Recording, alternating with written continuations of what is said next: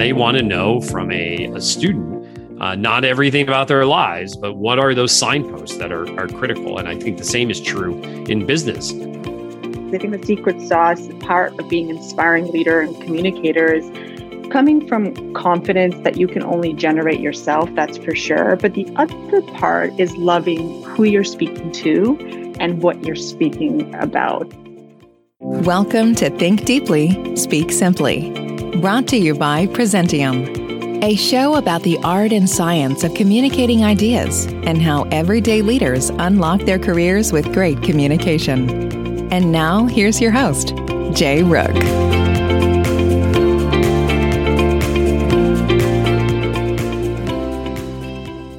Most of us can recall a time when we heard a truly inspirational speaker, someone who planted an idea in our head that emboldened us to chase a dream or solve a challenging problem. Do inspirational speakers have innate abilities of influence, or are we all capable of motivating our teams with words alone? Today, we are joined by Jeff Selingo, a New York Times bestselling author, higher education strategist on university innovation and leadership, and an award-winning columnist. He spent his career in higher education, a field that relies on inspiration. Jeff is followed by Eva McClellan, a leader in the biopharmaceutical industry who is head of business and strategy, transformation, and innovation for the Belgium-Luxembourg team at Roche. With that, let's hear from our guest. Let's welcome Jeff Selingo to the show. Jeff, thanks so much for being here today. It's great to be here. Thanks for having me. We're really excited for it. Can you tell us a bit about yourself and how higher education became a passion of yours? Yeah, so I was born and raised in northeastern Pennsylvania, and I will be honest with you, when I was going to college myself, only about half of my high school went to college. My mother didn't go to college. My father was a high school teacher. I didn't have as much experience about higher ed myself as I do now at the age of 18. And it's kind of funny when I was looking at colleges, if a catalog came in the mail, because this is back in the day when they used to send catalogs, and it didn't have journalism as a major, I tossed it aside thinking you had a major in journalism to be a journalist. So anyway, I went to Ithaca College in upstate New York. My claim to fame is that my college roommate was David Muir, the anchor of ABC World News now. He was so talented that I decided television wasn't for me. So I went into what back then was known as print journalism. This is the age before the internet, and eventually became a reporter in Wilmington, North Carolina. Went on to Washington, D.C., where I worked for the Chronicle of Higher Education for 16 years in a variety of roles. And that's where the passion for higher education really started. I thought I would be at the Chronicle for a couple of years, ended up staying there for 16, including being top editor for 4 years. And just seeing kind of inside what is really an industry, much like retail is, much like healthcare is. Higher education is just as much of an industry, and kind of seeing inside that and wanting to explain that to other people is really how I gained my passion for covering this. Fascinating story. You've been an observer and a thought leader in higher education for over 2 decades. What's the biggest change you've witnessed during this time?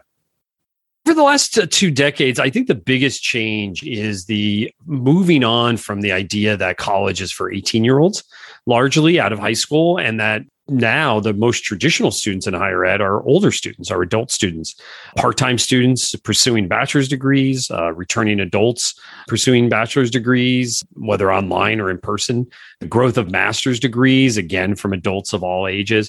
So I think that this idea that college is something that people go to at the age of 18, live on campus for 4 years, still a big part of higher education, but clearly not the majority anymore. I think that's the biggest change over the last 20 years. How fascinating. Obviously, COVID-19 has been a major disruptor for nearly all business sectors, but particularly for colleges and universities. How has this challenge changed the way in which faculty and staff communicate with students? Well, I think the biggest change is that they had to quickly pivot to remote education, and remote education meant Zoom education or some sort of online education. And what this has done, I think, is really accelerate the idea of how we teach students. Before the pandemic, most colleges taught students in a very traditional way. And I think coming out of the pandemic, we're not necessarily going to see more online classes only, but I think we're going to see more of a hybrid where professors, for example, tape their lectures and put them online in advance and then use the time in class. This idea of flipping the classroom where they use time in class to discuss what they showed on that online video. So I think we're going to start to see different ways of teaching and learning coming out of the pandemic than we did going into it. Love that. Thank you. Communication is a core component of the university system, with professors relaying teachings to their students who then go on to impact society overall. How can instructors best inspire the next generation during this formative period? I think that it really becoming mentors for their students, long after students leave college, they're going to remember what they learned in Econ 101, but they're going to remember who taught it. They're going to remember their classmates in it. And we know that from research that Gallup has done, for example, that the biggest impact faculty can actually have on students is helping them pursue their dreams, helping them understand kind of the opportunities that are available to them after graduation. The more that we connect students and faculty members, and the more students, and I tell students this, the advice I give when they go off to college is don't treat college as a spectator sport. Go off to college, get to know a faculty member. In fact, we know success in college is highly equated to getting to know a faculty member, particularly in that first semester. Go visit them in their office hours, whether you have an issue or not. Get to know them, talk to them about what you want to do with this major, or maybe you don't have any idea what you want to do. And that's okay too. But faculty are there to help students. They have deep experience themselves in both the academic world and in some cases outside the academic world. Really utilize that while you have the chance. You got me thinking back to very impactful professors during my time. That resonates a lot. Thank you. Today's podcast theme is inspirational communication. When you're working with a younger populace, inspiring words can be particularly important. How do you leverage communication to inspire others in your work? So I really try to use my communication methods, whether it's through my newsletter Next, whether it's through my website or my podcast, Future You, or Twitter, or LinkedIn, Facebook, Instagram, is to really try to explain what is a fairly complicated world in an easy to understand way. I mean, most of my time over the last couple of years has been in the world of admissions, where I wrote a book called Who Gets In and Why, where I spent a year inside embedded in the admissions office. And when you're sitting in that admissions office and you're hearing all these terms that most people don't understand, or you're seeing how they're actually admitting students, my job, I believe, is to translate, is to be that translator, that explainer in chief to people who want to understand the world of higher education. And so that's how I feel like I use my method of communication, is to try to be as simple as possible, to pretend I'm talking to people who don't really know anything about college. I'm talking to that 18-year-old me, right, who didn't understand that you don't have to major in journalism to become a journalist, right? So I want to be explaining to that person. Excellent. You're the founder and editor-in-chief of Academic Intelligence, a cooperative platform for thought leaders and futurists researching what's next for higher education and the workforce. On LinkedIn, you mentioned a proven recipe for storytelling within that publication. Can you break that formula down for us? Yeah. So what I do is I work with institutions, I work with companies that do work in higher ed. And really my job is to help them not only mostly not tell their story, but to tell the story of higher education to a wider audience, whether that's around the future of work, the future of skills, the future of online education, whatever that might be. I work with Fortune 500 companies as well as institutions who have really underwritten my research over the years as I try to explain this to a wider audience. And so that's really what Academic Intelligence is. I brought on other people who are doing similar storytelling that I am in higher ed, whether that's, again, around international education, around admissions, around financial aid, whatever it might be. But our goal, again, is to, as I said earlier, is to try to explain, this is one of the biggest purchases that people are going to make in life, but we only make it once for the most part. And we only come to it once. You may be in K through 12 education. You may be thinking about school for, obviously 12, 13 years, but in higher education, you don't start to think about college until you're getting ready for it. And by then, in some cases, it's too late. And so my job is to really be that glue in between and to explain. Thank you for that. You were recently on CNN discussing your book, College Admissions, Who Gets In and Why. And it strikes me that a college application is not radically different than a business presentation. It's drawing on data and creating a storyline to convince someone else to approve of your viewpoint. What are some takeaways from your book that can be applied to business presentations? It's really about storytelling. Most admissions officers have 8, 10, 12 minutes to try to figure out if somebody is qualified for admission because they're reviewing so many applications in such a short amount of time. And what they're looking for is that story arc, very similar to a business presentation. We're storytellers as humans. We love to listen to stories. And they want to know from a student, not everything about their lives, but what are those signposts that are critical. And I think the same is true in business. As you think about those signposts that are important to determining whether you're trying to convince somebody to follow a strategy or whether you're trying to convince somebody to invest in a business, it's about those signposts. Excellent. Jeff, this is a question we ask of all of our guests on the show. Do you think great business communication is more of an art or science, and why? I think it's more of I think it's a little bit of art and science, to be honest with you. I mean, there is a science to writing and to persuasive writing in particular, but a lot of it is art and using phrases that are familiar to people, telling them stories in ways that they'll understand. So much business communication is business speak that I read. It uses data and words just that, people think, well, this is what they want to hear, but not really helping people understand what they're trying to say. Yeah. Yep. Jeff, what advice would you have for aspiring business leaders who want to improve their communication? Simplicity is really my goal.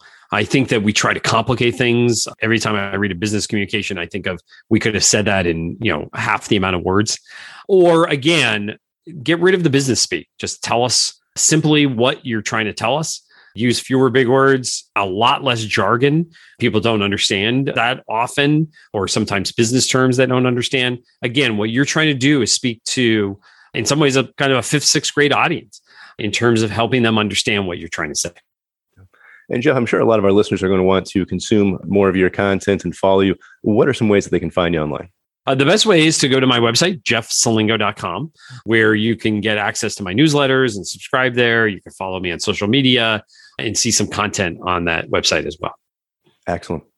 Well, Jeff, on behalf of myself and all of our listeners, I want to say thank you so much for coming on the show today and for the thoughtful answers to the questions. We really appreciate it. Great. It was great to be with you. Thank you very much.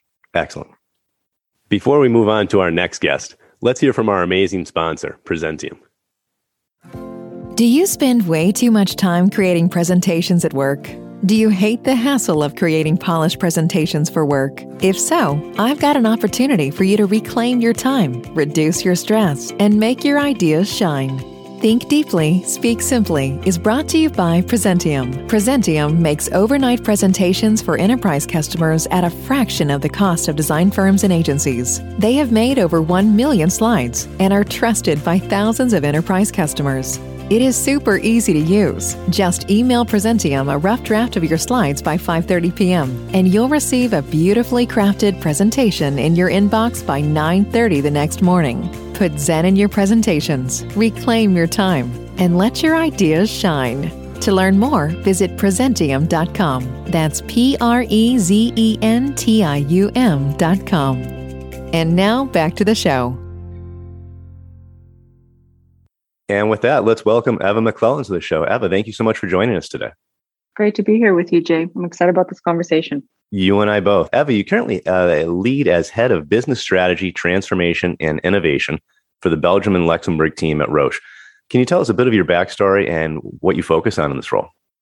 I've always been a curious and kind of an explorer personality. And so that led me to studying science. And then obviously that led me to moving into the world of business and the world of healthcare and the world of biotechnology, which is how I landed up here, being offered the role as head of business strategy, transformation, and innovation. And principally what I focus on is I lead a team of smart, creative, capable people. And we're focusing on transforming the strategy, the structure, the process so that we can deliver better care in the country we serve. So that includes the core business, the digital team, and the personalized healthcare divisions. And together as a team, we serve over 13,000 patients in both countries, which is really meaningful and rewarding work. I'm sure. You've spent over 15 years working in biotechnology at many different roles and levels. How does this experience support your vision of commercializing innovative science? The three things I love, and I'm lucky to have found in a role that allows me to forward that vision, is people, is science, and is business, and in that order. And so one of the things that really gets me excited and up in the morning is finding new, innovative, creative ways with the team to make things better in the world of healthcare. And one of the things that I especially focus on and I'm passionate about is transforming healthcare to a more personalized one where we can reduce the amount of waste in the system and improve outcomes for, ourselves, our families, our societies. The theme of today's podcast is inspirational communication. Can you talk about how inspirational communication influences your work as a global leader? Sure. And it is a great segue. So I'll let you in on a little secret about inspiration. When I first stood in front of several hundred people in one of my first global roles, when I told you I came to Switzerland about 10 years ago for my first global role, I was nervous as heck. It's just like, gosh, it just felt bigger than life. And it was the first global role I had experience in. But the feedback from the people was that I exuded confidence and warmth and authority. And so that kind of puzzled me, like, whoa, how did that happen? And so, throughout the years, I think the secret sauce, part of being an inspiring leader and communicator, is coming from confidence that you can only generate yourself, that's for sure. But the other part is loving who you're speaking to and what you're speaking about and being really enthusiastic about that topic. And so that's what I would share you. And in addition to being a business leader, I'm a science enthusiast. And the other thing about me is I'm a teacher at heart. So I love to share knowledge and I love to help people with what I'm about to share. So as you speak to people, if you don't inspire yourself, or if you yourself are not moved by the information, they won't be either. So my top tip, or, this kind of the tip department, we have to craft messages for ourselves that are authentic and inspire us, and try to find careers. And I'm fortunate to have chosen healthcare and roles that, really inspire and move you. And so I know we don't always have choice to do that, but if you are in a role that doesn't excite you, that doesn't inspire you, you will be really challenged to inspire people around you. So my top tip is, move out of that role as quickly as you can and find one that does, if that's a possibility for you. And then inspiration just flows as a communicator and as a leader. I love that. And I think that's the first time on the podcast that someone has advised to love one's audience. And so I think that's a great suggestion. Thank you. Where do you personally draw your own inspiration from? Oh, well, lots of places. First of all, I draw it from, I'm fortunate, like many of us, my parents are inspiring. My father has been a pioneer in the field of master carpentry, not science, but master carpentry. And his vision, his explorer personality, just watching him, listening to his stories is an inspiration and always has been. So having people around me who are inspiring inspires me. English was not my first language, believe it or not. I learned it at the age of 6. And when you don't speak a language and you're in second grade, you realize how important language is as a relational tool, and how it bonds people and how it helps you create a sense of belonging. And so I was always fascinated with communication as a tool for relating and belonging. So back to then my vision, one of the things that's important to me is advancing healthcare and the role I can play in changing people's lives and helping them get better or not get sick in the first place. So what inspires me is that. And then I try to use communication as a relational tool to onboard others to forward that mission. So it's a bit of people, it's a bit of the mission, and it's a bit of language itself as a tool to relate and belong. I love that. And out of curiosity, may I ask what the first language was? It was Polish. I was actually originated from Europe, moved to Canada when I was 6, and then back in Europe years after that. And I've been here for 10 years. So it's a little bit first full circle. Ava, how do you inspire the teams that you lead? And how do you know when it's time to be inspirational versus, say, simply just relaying information? That question I love, and it makes me smile because there is no time not to be inspirational. I mean, even when you're reading numbers off a spreadsheet, right? That for many people would induce yawning and nodding off. I have a finance director and a peer who makes numbers fun and inspirational. So you're always moving people with information, and great leaders find ways to do that. One of the things that we have to recognize, and this is again a bit in the tips department, which I learned over the years reflecting on this, when speaking to people in this format, Jay, like with you, or any other format, is that if we really want to communicate with people in a way that is inspiring to them and causes insight or action, we have to recognize that there is another conversation that's going on at the same time that we're speaking to them. And that is their own internal conversation. And it's commenting while we're speaking. So some of you listening may say, well, I don't have that voice. And that's the exact voice that is commenting. So there's always these two conversations, one, the speaker, and then the voice in the speaker's head. So in other words, if we're going to be heard above that speaker, we have to say something to them that either moves them or inspires them or is useful to them. Mm-hmm. Thank you.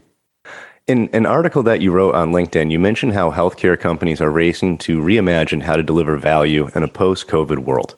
How do you think this opportunity for innovation will play out? This is a juicy one. It really is. We could write an article about this day together, I'm sure. Right. Well, first of all, it's playing out just before our eyes, right? People are working in unprecedented conditions at home, on kitchen tables, in really tough conditions, in hospitals as well. And they're still producing great results and being creative and managing this pandemic, whether in the hospital or at home. So I think technology is a really amazing enabler. We have people getting medical help over Zoom. What COVID has done, I think, is unveiled the soft underbelly of the fact that healthcare is broken. Mm-hmm. And, we have facts. We know that 30% of healthcare costs are wastage. And so a couple of trends I think will be important to leverage in the post-pandemic world as an opportunity related to healthcare. One, back to problem, identifying the problem. Every country is at least clear that we have a problem. And it's not an individual clarity, it's almost a collective global clarity that the government and politicians are behind. So that I think is an opportunity, clarity of the problem we need to solve. We've also learned that we have technology and tools that can help us deliver better care, virtual care, and better quality access to remote areas, to areas that could not be delivered before. I think that's a really good thing.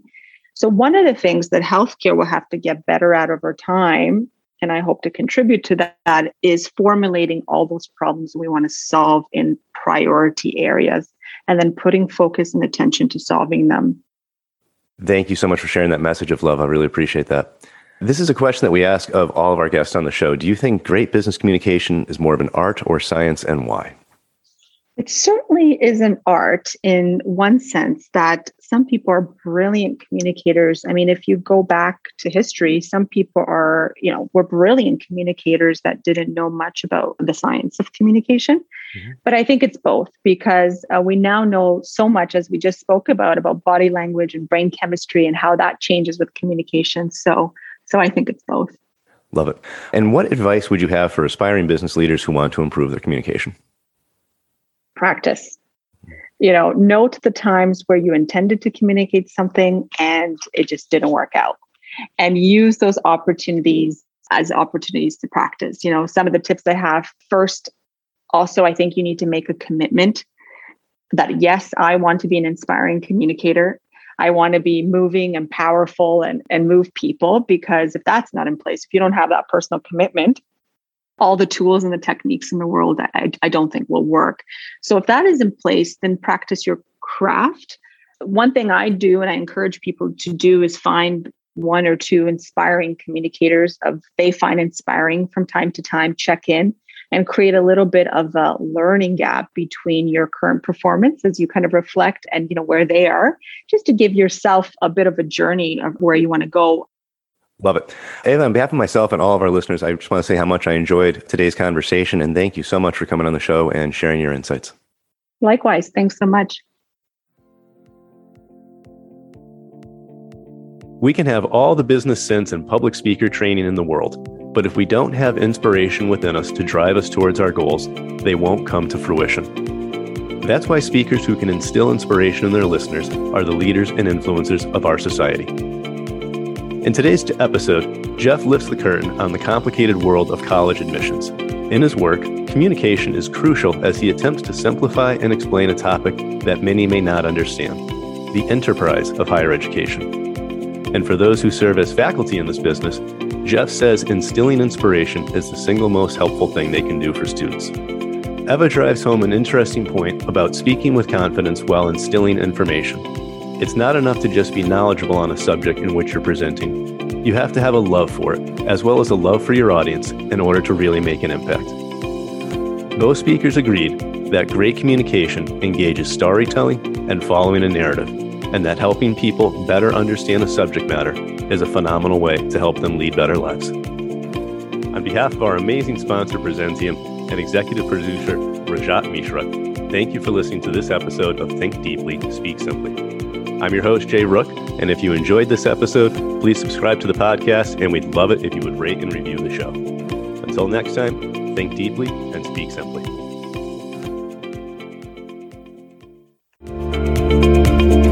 Thank you for listening to another episode of Think Deeply, Speak Simply. To learn more about the art and science of communicating ideas, visit our Thought Leadership Library at Presentium.com.